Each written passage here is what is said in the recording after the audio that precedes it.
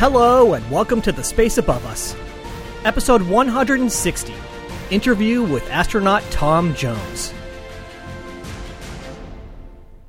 Last time, we settled in for the long haul on Space Shuttle Columbia and set a new endurance record that would remain unbroken for the rest of the shuttle program. At nearly 18 days long, STS-80 provided plenty of opportunities for cutting-edge science as well as some dramatic moments.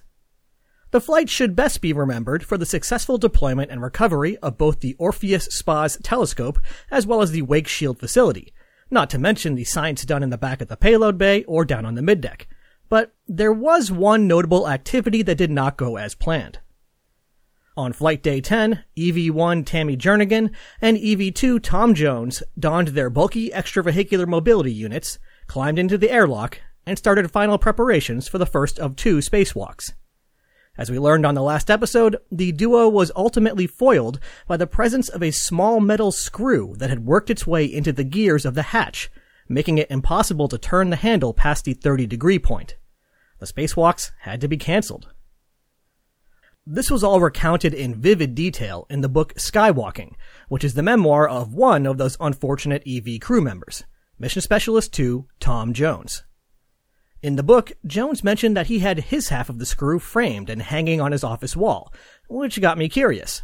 I reached out to Dr. Jones, who was kind enough to send me a photo of the offending screw, which I included with the show announcement for the previous episode.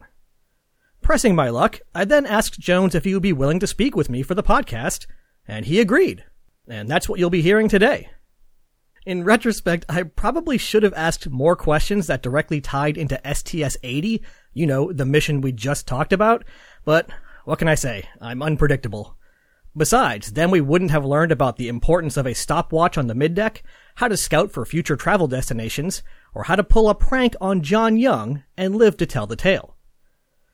And just since if I don't mention it, I'm sure that somebody will email me to ask, I specifically didn't bother bringing up the STS-80 airlock hatch incident because in my mind the failure was pretty straightforward, and the only reason to discuss it would be to essentially go, boy, that stinks, huh? That's no fun, and I had other questions on my mind anyway. Okay, that's enough preamble. Let's go talk to planetary scientist, 4-time shuttle flyer, and hairball for life, Tom Jones. Let's start out here with kind of the classic of give us a summary of how it was that you came to be an astronaut.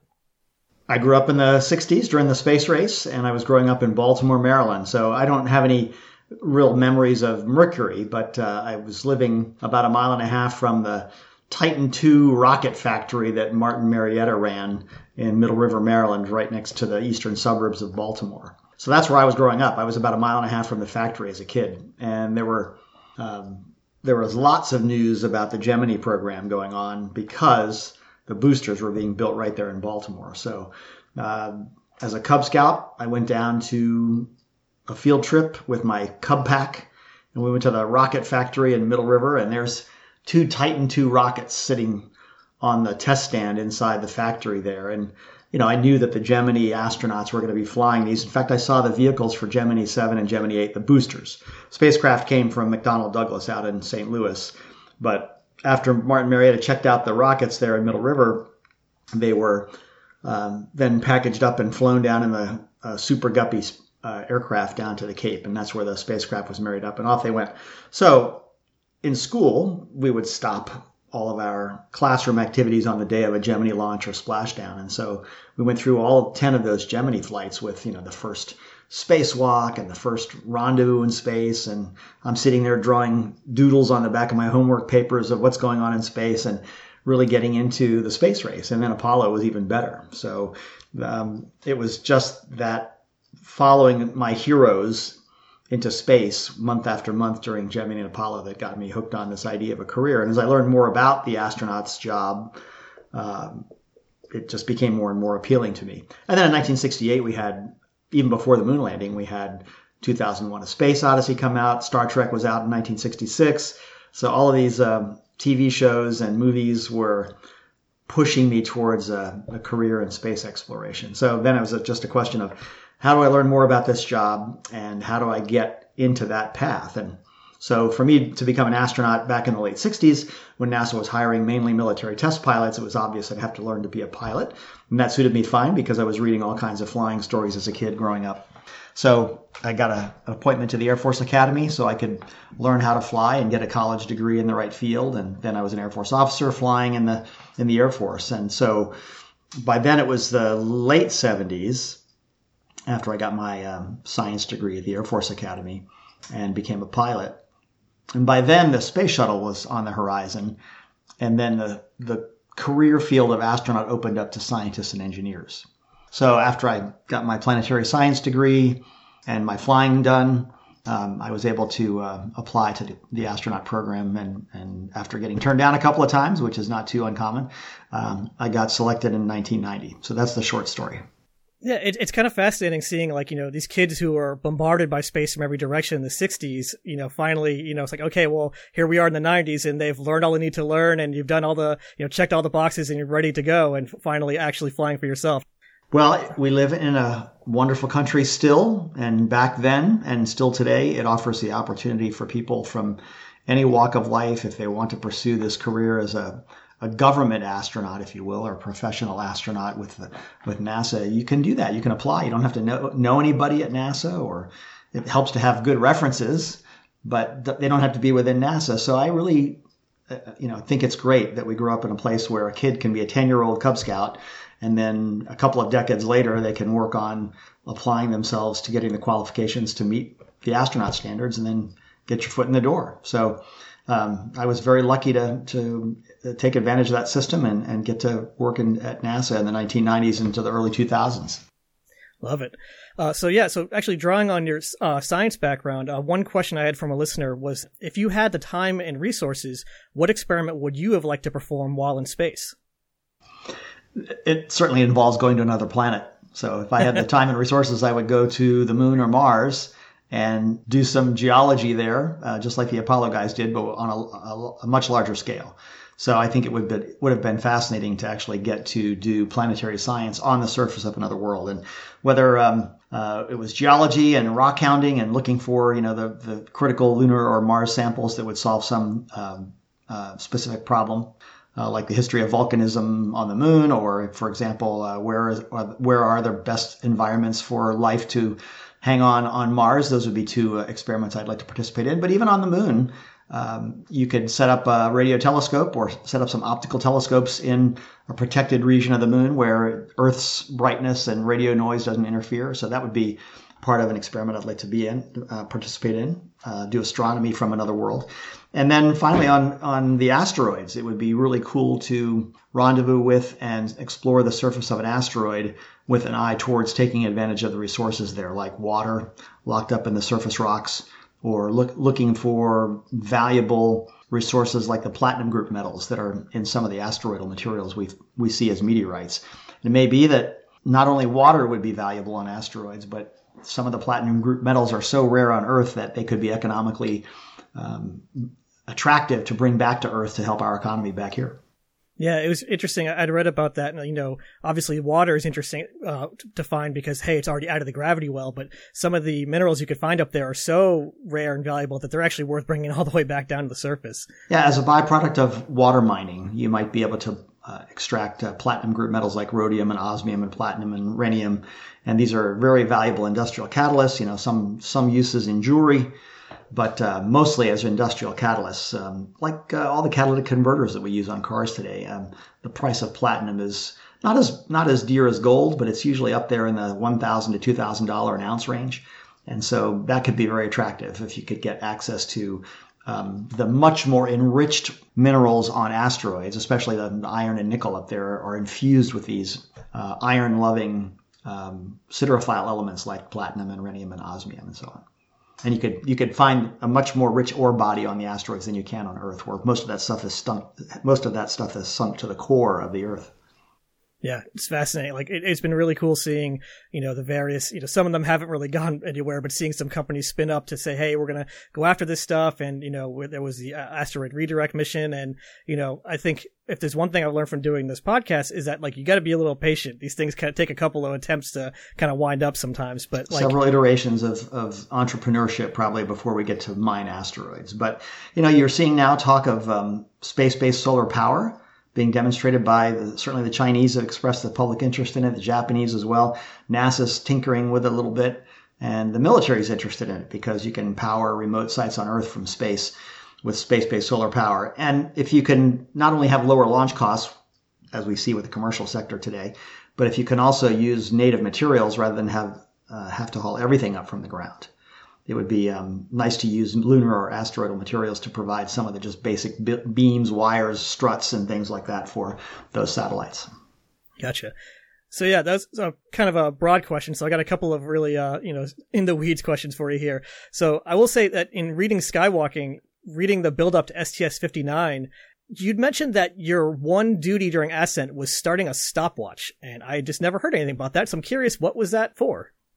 If you're flying on the shuttle and you're on the middeck, you don't have any piloting duties or checklist duties to do with the 4 people on the flight deck. The 2 pilots, and then there's the flight engineer right behind them, and then just to the side of the flight engineer is Mission Specialist 1. And so they all have checklist duties, and they have to deal with emergencies as a team up there. But if you're on the middeck, your duties are mostly associated with emergency egress, how to get the hatch open, how to extend the escape pole so people could bail out in that situation.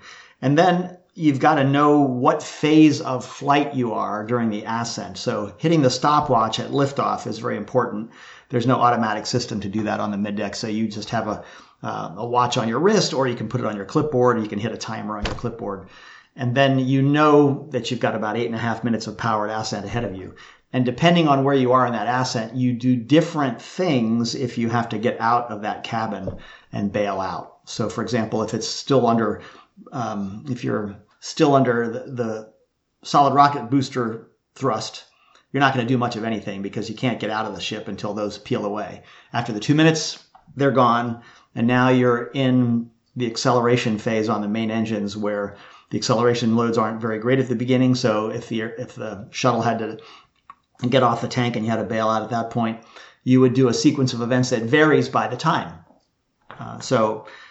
For example, if we had the Challenger accident scenario and the crew cabin, God forbid, is flying free through the air, depending on how high or how long into the mission you are, you have to do things like wait until you get the deceleration back into the atmosphere. Then you get out of your seat and blow the hatch, extend the pole, and then you bail out.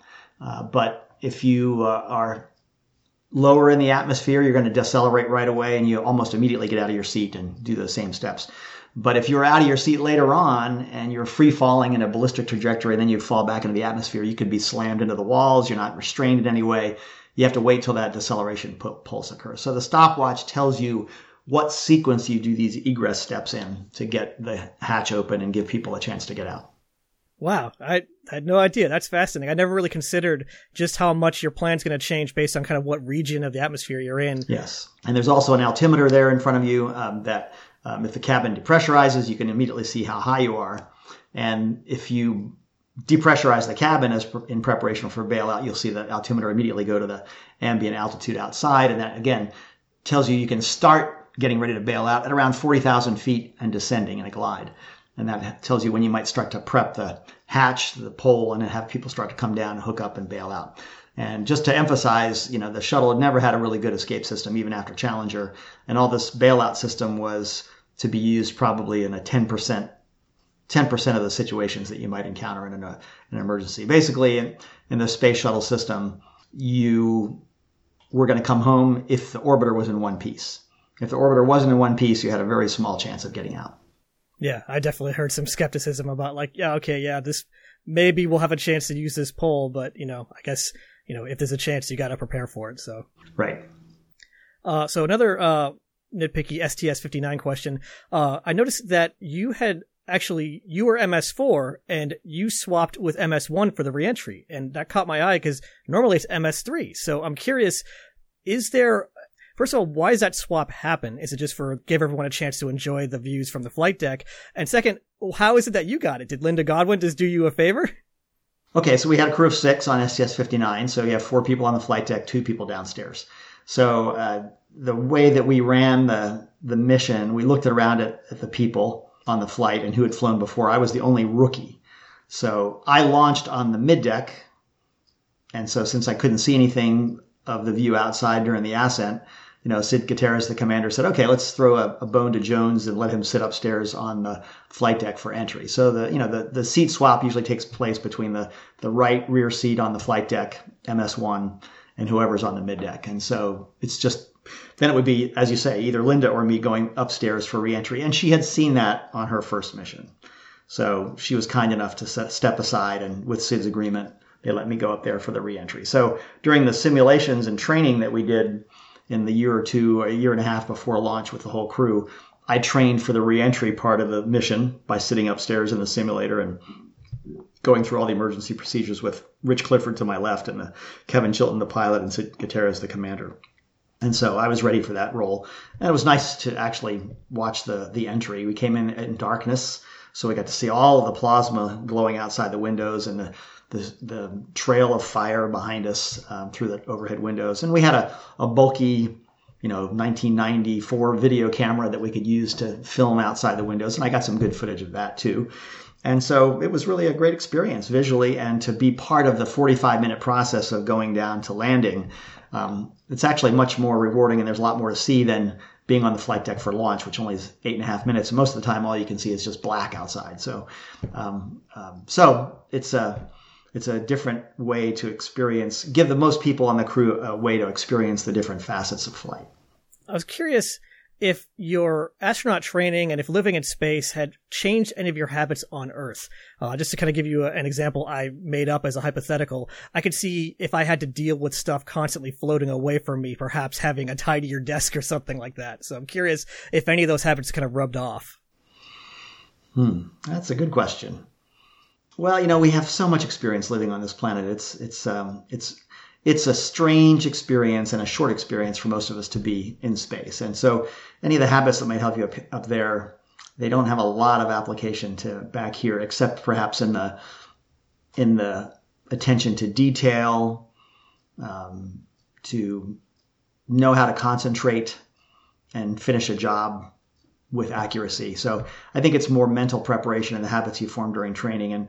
And to be honest, most of the astronauts I worked with were so far up the learning curve in terms of being successful, driven, ambitious, and persistent and determined people that, they just had to apply those skills in a different way, in a different combination to be successful in space. So, I don't think a lot of the space experience I had translates to the ground. I would say it's more of an emotional benefit. When you've been in space and you've seen the Earth as a planet, you can't help but be moved by that beauty. And then also you can't help but be more knowledgeable about the Earth as a system, as an ecosystem, as a physical system. So I think you just come back with a greater appreciation of our environment, and you come back with a lifelong curiosity about learning more about our planet. And, both in the sense of how can I help out the planet? How can I help preserve our environment? And pass that on to younger generations like your own kids and grandkids. But for society in general, too, you want to be a part of the big picture, the solution for helping us break through our energy challenges, our environmental challenges. And I think that's what people come back with in many cases. So that's probably a way that spaceflight has changed my life. Yeah, I can only imagine. I mean, you look at something like you go hiking in the woods or something and you see the complexity of all these different systems kind of, interplaying between each other. And I can imagine after seeing just the straight up void out the window or seeing the fragility of the entire planet right below you, it gives you a whole new perspective for looking at those, hey, look at that chipmunk. That's crazy. Well, the Apollo people had that in spades where they saw the Earth as this unique oasis, a Christmas ornament hanging there in the void. It's the only livable place they can see anywhere. When you're a shuttle astronaut or a space station astronaut, you're seeing the Earth fill half the sky. So you're not really separate from the Earth, but it fills your consciousness every time you look out the window. So you have an immersion in the mental image you build up of the Earth that you don't get perhaps as an Apollo astronaut or an Artemis astronaut will in the future. So you do get that appreciation for the Earth as a system, and you see it from the macro with your own eyes, and you internalize that big picture of this planet. And then you come back to the ground and you not only appreciate better what you are hiking through or driving through or flying over, but you're also driven, I think, the rest of your life to go and travel and to go to these hundreds, if not thousands of places you saw from orbit and get there to see what it's really like on the ground, whether it's to see a different culture or the geography of the world and the variety of terrains and experiences that you can have as an explorer of the planet. So I've been trying to work off that challenge for the last 25 years. So, and I'm still working on it, and I'll keep doing that till the day I leave this planet.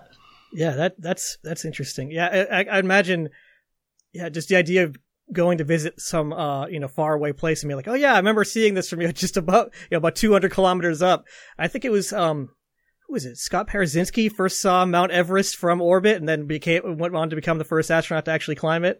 Yeah, I don't know what sparked that ambition in him, but yeah, you certainly can see Everest. I think the best way to see Everest is from your shirt sleeves 200 miles up, personally, but he had a different opinion. But I do like the idea that, I could go to the other side of the planet in space. Certainly, in my life, I had not been over there yet. And so to go to Australia, for example, or the Southwest Pacific later on and touch on, the island battlefields of World War II or see the great Australian outback, the shores of New Guinea, places I'd never dreamed of going before I got into space, they all became part of my mental map of the planet, and they certainly became possible destinations for me. So Iceland is another good example that I got to go to later on after seeing it from space. And of course, you spend perhaps most of your schooling in terms of culture and geography and history focusing on Western civilization and Europe in particular. And so you get to see those places like the English Channel and the Normandy invasion beaches and, the boot of Italy, where so much history is unfolded from Rome all the way up to World War II and up to the present in the Middle East. Certainly creates an appetite to go and touch those places and visit them. So this question might be impossible to answer, but it just occurred to me, with these, in the commercial sector, you're starting to see these, suborbital hops, like with Blue Origin on New Shepard. And, SpaceX has talked about the idea, then we'll see if it ever happens, of like point to point suborbital flights. The idea you could fly halfway around the world in, 45 minutes. So that's really interesting because, for one thing, it'd be great to travel that fast, but also the people who do this end up with a few minutes above, the atmosphere. And I'm curious, do you think that short of a period can have kind of a similar effect? Or do you think it's going to be more important? Like, it won't make as much of a difference till you start seeing these people flying in orbit. Well, I certainly think the orbital experience is much more worthwhile and worth waiting for. To truly adapt to space and be comfortable there after a few days, I think is much more rewarding. And of course, you have more time to study the Earth below you and appreciate its variety and amazing dynamics. So, but I'm not going to sell anybody short on the value of a short ballistic flight above the atmosphere. I think it's going to be a spectacular visual experience. And I've talked to a few people who've done the cannonball shots so far on Virgin Galactic or Blue Origin. So I think that ambition to fly even on those short suborbital hops is pretty neat, following the footsteps of Alan Shepard and Gus Grissom, for example. So you're repeating a historic exploration feat, but you're also giving yourself the treat of seeing the curvature of the Earth for the first time. Maybe you saw that from the Concorde, if you were very wealthy. And maybe we'll see that again in the future with hypersonic or ballistic travel outside the atmosphere halfway around the planet. So that's not to be minimized, to see the perspective of the world as a planet by seeing that curvature. I couldn't tell you firsthand whether I could get excited about looking down on West Texas. I don't really know. Because, when I passed over West Texas, I never really paid much attention to it because we were going by so fast. But I think that you'll certainly get a chance in your training for one of these ballistic hops to know what the ground is below you in study beforehand. And you'll know what to look for from 60 miles up to be impressed and to be amazed. Whether it's volcanic lava flows or the Rio Grande or, the oil fields of West Texas. You might even see an impact crater, so in West Texas. So there's definitely some things to look for. And as more spaceports come into operation around the world, people will have different visual fields to enjoy. So great first step. But like I said, I would save my money for the orbital trip. Hopefully soon. So to bring it in for another really specific question on STS-80, you gotta tell me what's up with his story and his standing reentry. Cause how is that not completely crazy? It strikes me as crazy. Although I guess he wasn't the first person to come back through reentry not in his seat, but still, it kind of surprised me that everyone's kind of like, all right, sure. Can you tell me how that came to be, or did he just kind of decide in the moment, do you think? Oh, I had no inkling that he was going to stand up during entry, but it makes sense to me looking back on it because Story was on his 6th mission with us on STS-80, and he knew in advance, because he talked to management, that he was not going to probably get another chance to fly. So I think at the end of this mission, he said, I'm just going to take this experience for everything that I can and milk every last memory from it. And so, Story had the sole seat on the middeck for reentry. And I was sitting up there on the flight deck as the flight engineer. And next to me, I had Tammy Jernigan, my crewmate. So we were all busy with the tasks that keep the crew very busy and focused on checklists and completing all the reentry steps in sequence. And so you also know that after you fire the OMS engines for reentry, that burn is 2.5 minutes or so. And then you're now going to be on an orbital trajectory that's going to bring you into the atmosphere. But it takes about 20 minutes to fall from the end of the burn to actually hit the atmosphere. So 20 more minutes of weightlessness, just falling towards the Earth. Not much is going on. You're just observing the guidance system and its operation, making sure everything looks good. So Story had, no real duties downstairs except to get himself ready to strap in. And a lot of us, after the OMS burn, but before any Gs came onto the airplane, you have the freedom of movement to float around and to hop, skipping around on the floor. Even when there's a quarter of a G, you can just hop around very easily. You can look out the window that way and see the reentry plasma from different windows. And a lot of us enjoyed not strapping in until we reached the upper reaches of the atmosphere and started to decelerate more seriously. So we just thought he was doing that sort of thing up on the flight deck, helping us film the plasma outside the windows and the reentry plume streaking out hundreds of miles behind us. He was getting some great video shots of that because of his ability to move around. So that's all I thought of it, was that he was just taking advantage of that. But then he never went away. He never went back downstairs. And so then I just didn't pay attention to him because I'm looking forward at the instruments on the dashboard and helping the pilots monitor the spacecraft. And I've got a checklist open, ticking off all the milestones that we have to hit, checking all the subsystem data that you can see on the instrument panel. Tammy Jernigan's next to me doing the same thing, helping out with the checklist and so on. So we were just focused on the reentry task. And then I looked over and there he's still there. And, he didn't have to be on intercom because he's right next to us. He could hear us talking. It's not noisy in the cabin during reentry at all. So really, yeah, there was not any kind of a safety detriment because of where he was. The main worry I would have had if I had time to think about it was, the G load coming on about 1.5, 1.6 Gs for a sustained amount of time during entry. After you've been deconditioned for 18 days, that's going to have a serious effect on you. So it did on Story too, but he was in good shape and he was braced to hold himself up. I saw the sweat streaming down his face because of this deceleration that he was experiencing. And he didn't have suit cooling, which all of us had. Yeah. So he was an Iron Man. He just stood up to this thrashing of deceleration and heating. And he just stood there in his pressure suit, just drinking it all in and watching over the pilots. He didn't bother anybody, didn't distract anybody. So he was completely a non-event in terms of us getting our jobs done. But it just tickled me when I actually realized he was going to stay up there for the whole time. I just laughed. But, hand it to Story. He's going to do it. He's come up with another way to experience another dimension of space travel that none of us had seen yet. I did have to laugh when I heard an interview with him where he talked a little bit about that. And he talked about standing there with no suit cooling and his full gear at 1.6, 1.7 Gs. And as he put it, he goes, I didn't feel too great. It's like, yeah, I bet you didn't, buddy. Yeah. 18 days. Because I will tell you that 1.6 Gs after being in space 18 days, it feels like 4 Gs. And I had my helmet on. He did not. I had my helmet on and it was sagging down onto my shoulders, and it tends to drag your head forward onto your chest. So it takes a lot of muscle effort to keep your head up straight and not just lean over and collapse. So you have to focus on working your muscles that way. You're holding up checklists that are now very heavy. Same with the camera. So fortunately, again, Story did not have any duties to do except in the egress case. If we had to do a bailout, you would have had to go down there lickety-split and operate the systems down there for a bailout. But we would have had lots of time to see that coming. And, he could have gotten downstairs. So again, not the kind of, not the recommended steps for a brand new first-time astronaut, but if it's on your sixth flight, what can they do?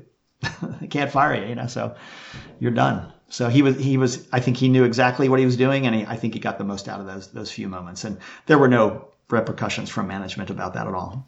No, I mean, it seems like, I think it makes total sense, especially when you kind of explain more of the context there. So I'm, if not, nothing else, I'm glad to hear that he's getting, like you said, a whole new experience on a new angle on the space flight that no one's seen before. So yes. And it was wonderfully appropriate because of the way our team had operated for the entire mission. And it was nice to have him right there with us on the flight deck with the other 4 people. We were that much closer a team because he was there present to watch the whole entry take place. So I think that was very good. So I'll admit that I haven't quite finished reading Skywalking yet, just because I've been focusing on the parts directly related to the missions you've done so far. But I've been skimming ahead through some of the stuff with the start of the ISS era. And it's interesting, in the book, you sounded pretty skeptical of the value of Shuttle Mir. And I just come off the episode covering Blaha on Mir, and he sounded pretty skeptical too. He said something to the effect of, the only people that learned anything about long duration spaceflight at NASA were the 7 astronauts who stayed on Mir. So I'm curious that now, with a little more time that's passed, do you feel any different towards it? Do you think we've ended up learning more from it than, you thought at the time or even when you wrote the book? I was very skeptical in the mid 1990s of the value of Shuttle Mir because of the safety deficits or the safety shortcomings of the Mir itself. So there were, we had a fire on Mir that nearly forced a crew to evacuate and filled the space station up there with a choking cloud of smoke. Then that's going to be the next episode after you, actually, is Lininger's stay on Mir. Right, and then when Mike Foale was up there, we had a collision, where a botched manual docking attempt with a Progress freighter caused a collision that depressurized the Mir space station. And so the crew had to rapidly close hatches to close off the Spectre module and keep it from depressurizing. It depressurized, but they had the hatch closed in time to prevent the whole station from losing air. So that was a near-death experience for Mike Foale and his crewmates up there. So we knew that there were just safety problems with the Mir. And the Russians have a lifeboat. You can get away from it if worse comes to worse. But because of the prestige that Russia attached to the Mir station, they were not going to leave until it was the last extremity, and probably well beyond the comfort limits of a NASA astronaut or the NASA management. So I was very leery of sending our people up into that environment, particularly given the psychological isolation that occurs as well. So you only got a few minutes a day to talk to ground stations if you were a cosmonaut up there. If you're an American astronaut as a guest on the Mir, you got even less time to talk to your support staff in Moscow through the direct radio links, and your chances to talk with family or exchange email with them were very limited too. So it was a psychological challenge, a marathon to undertake if you were going to stay up there for 6 months. And, my friends did that. So I salute their bravery and their dedication to help us learn. Now, putting all that in perspective today, I would say that we learned a lot of valuable lessons about how the Russians do business, and it was a nice stepping stone into the construction of the space station. We got a lot of insight into how the Russians perceive and handle risk and how they conduct long-duration operations. And, we came up the learning curve that much more quickly with space station because of what we learned there. And it gave us a lot of common experience where we both solved problems together in those Shuttle Mir years that put us way up on an elevated level of trust and technical engagement with the Russian spaceflight establishment that was needed for the success of the construction of the space station. And fortunately, even today, we're still benefiting from all that cumulative experience when we were operating the space station jointly today with our partners, including the Russians. So looking back on it, I think it was a necessary bridge to the construction of the space station, but it was sure harrowing when it was going on. Yeah, I think it was especially striking like you said, the isolation, the mental aspect of it. It caught me off guard, and I wonder if it caught people at the time off guard. It just kind of seemed like wow, especially the early days. I think it seems like it's getting a little better as I continue through each stay, but especially Norm Thagard, he barely got, he'd go a week without talking to anybody, and that's just. It made me wonder if they must have learned a lot about long duration ISS crews have got to be able to have easy communication with the ground, if nothing else. No, certainly. And the Russians were limited because they didn't have a TDRS satellite network, so they were just using their ground stations to contact the Moscow Control Center. And that was only when they were over the continental confines of Russia, pretty much. They had tracking stations across their country, but those were almost direct line of sight. So you only got 10 or 15 minutes of comm on most orbits, and sometimes your orbit was way down south when you were on that side of the Earth, and you got no comm at all for several hours in a row. So they had to make sure that they got their priority communications across very quickly. Prioritize what you had to get across from the ground up to the spacecraft and back down. And that left very little time for chats with your family, and the bandwidth for sending emails back and forth on a routine basis. So it was really a challenge for Norm and Shannon and John Blaha at the beginning. And it got better with time because we started to use a ham radio to help us out. And the Russians became more comfortable with the NASA personnel at Star City and at the control center in Moscow to let them on the horn and talk directly to their American crew member up there. You had the flight doctor could do that. Their support engineer in Star City could talk to them directly.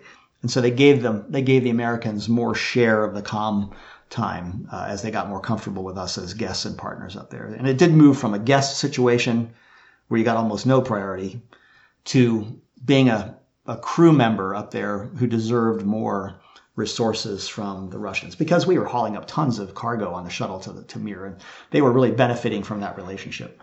For sure. All right, so just two more questions here. One, I think I'm just going to ask every time I get an opportunity to talk to an astronaut. I'm going to ask, do you have any good John Young stories? John Young's a hero of mine, certainly. I was aware of him during Apollo, of course, and even in Gemini. He flew the first Gemini mission. I knew his name in 1965 when he first flew Gemini 3. Yeah, I laughed in your book when you talked about coming in for the interview. You're looking at the interview board and it's like, oh my God, that's John Young. He walked on the moon. It's like, hey man, gotta play it cool. John Young, moonwalker, first guy to command the space shuttle. So the most experienced flyer that we had up until in the 1990s. So John Young was still the technical advisor to the center director down in Houston. And so he could do anything he wanted to do. His portfolio was to go and look up problems and recommend solutions anywhere in the shuttle or human spaceflight program. And the way he kept up the necessary technical skills to do that was he went and flew the simulator, and he flew the T-38 training jets regularly. So here I am, a brand new astronaut candidate in my year of training to become an astronaut there in Houston, and we're in the simulator. There'd be three of us rookies in the box with John Young in the commander seat. He'd volunteer for these sessions with us. He didn't have to do that.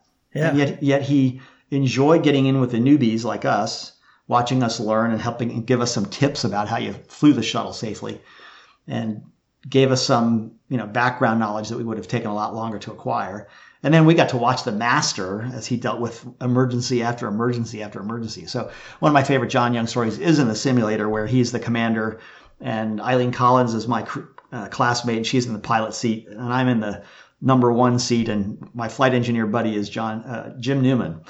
And Newman had been a shuttle simulator instructor before he became an astronaut, so he knows how the whole simulator works inside and out. So on the way uphill, we're doing some launch abort scenario, and John is talking about the normal ascent, and we're dealing with small problems like coolant temperature, red lines, and maybe some electrical issues and things like that. And then all of a sudden, Newman by himself reaches up and punches off one of the engines with his fingertip out of the view of John. John couldn't see him do this. And so he hits the engine cutoff button. All of a sudden, we lose one of our three engines. And now you can feel the lurch as the acceleration drops off and the alarms go off. And Young goes, "Hey, we have an engine down." So then he and the pilot, Eileen, go through all the steps to recover from that. And then we have to do a transatlantic abort to go to North Africa. And so we're doing all this, and Newman's just cackling to himself the fact that he sneaked in an engine failure on Young.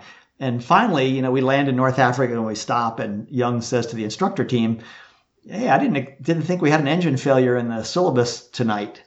And they go, "Well, we didn't put that in." And then Newman just bursts out laughing. He goes, "I gotcha.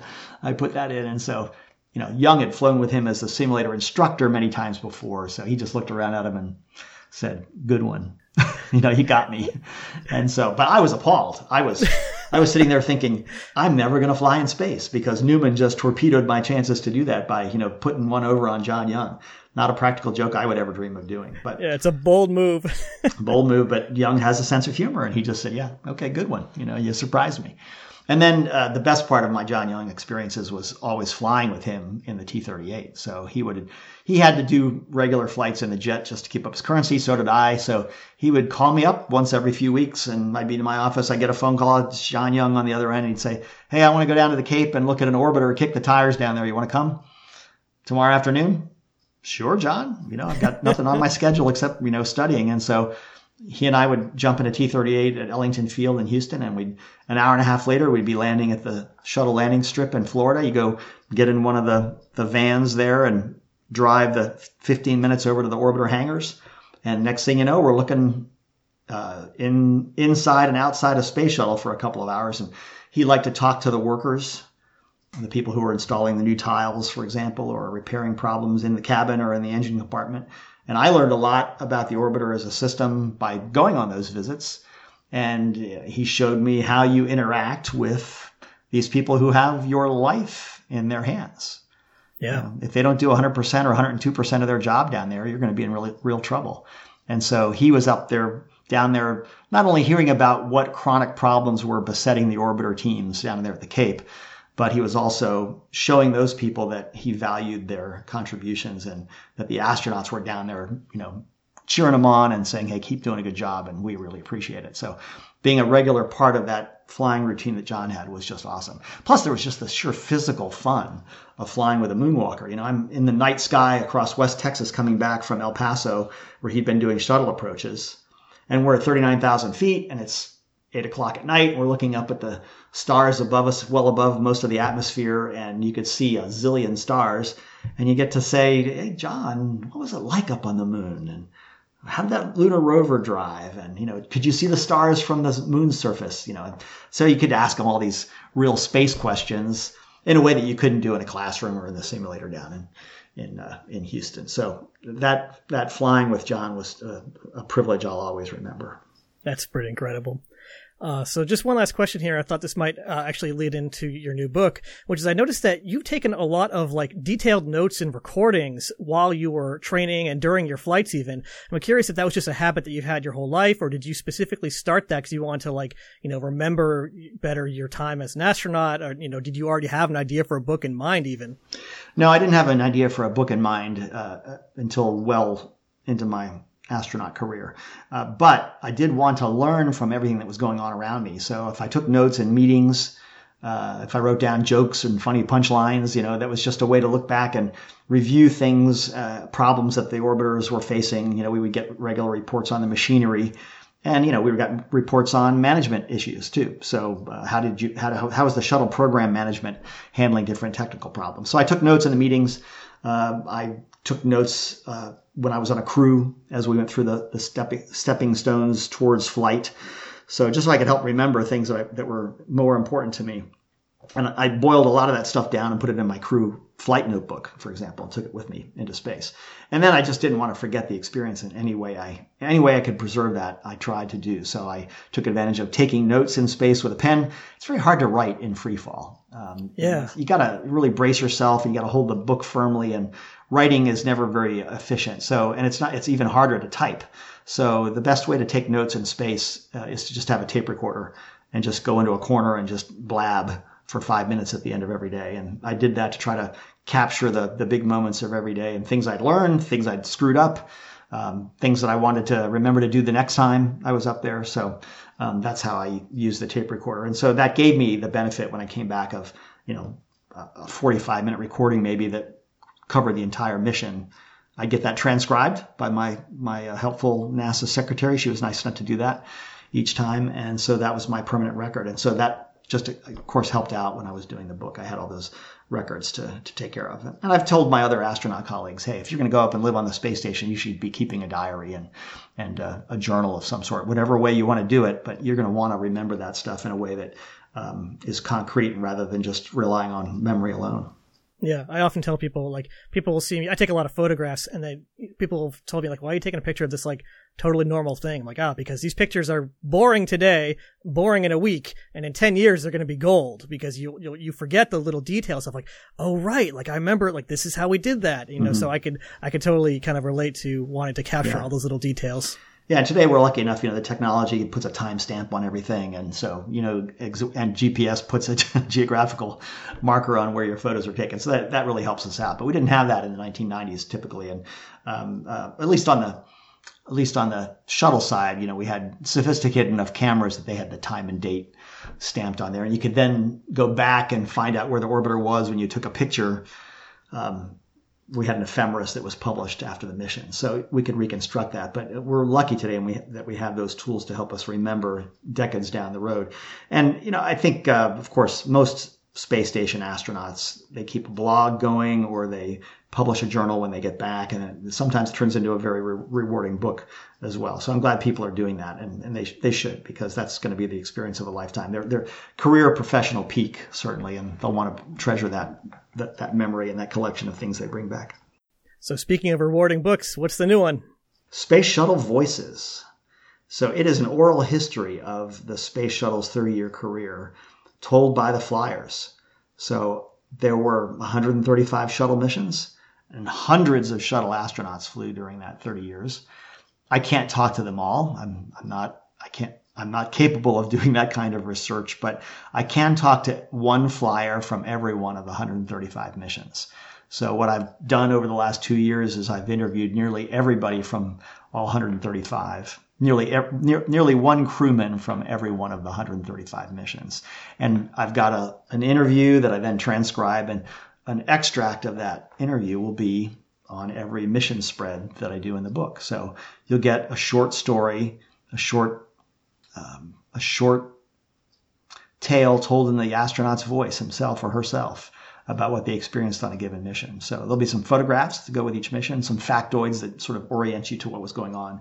But then the heart of each mission spread is going to be a page of somebody's flown experience, lived experience in space. And, it's my job as the editor of that book and the interviewer to get to those really interesting stories and to get them down on paper.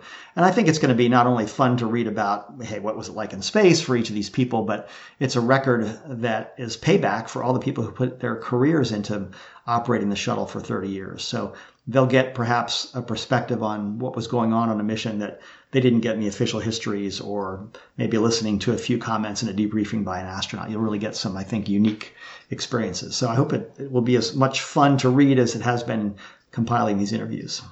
Yeah, I mean, honestly, it sounds incredible because, I think my favorite resource I've stumbled across when I started making this podcast. I didn't know anything about research, and I discovered the oral histories. And at this point, I've read, hundreds and hundreds and hundreds of pages of them. And, even the stuff that doesn't make it into the episode, it just adds so much context. Like you read like the mission report, you're going to get some like, okay, here's the mission elapsed time that, we took out the RMS. Great. But like, really hearing those little details from the folks who were there, it fleshes it out so much more. So that sounds like an amazing project. I'm really looking forward to that.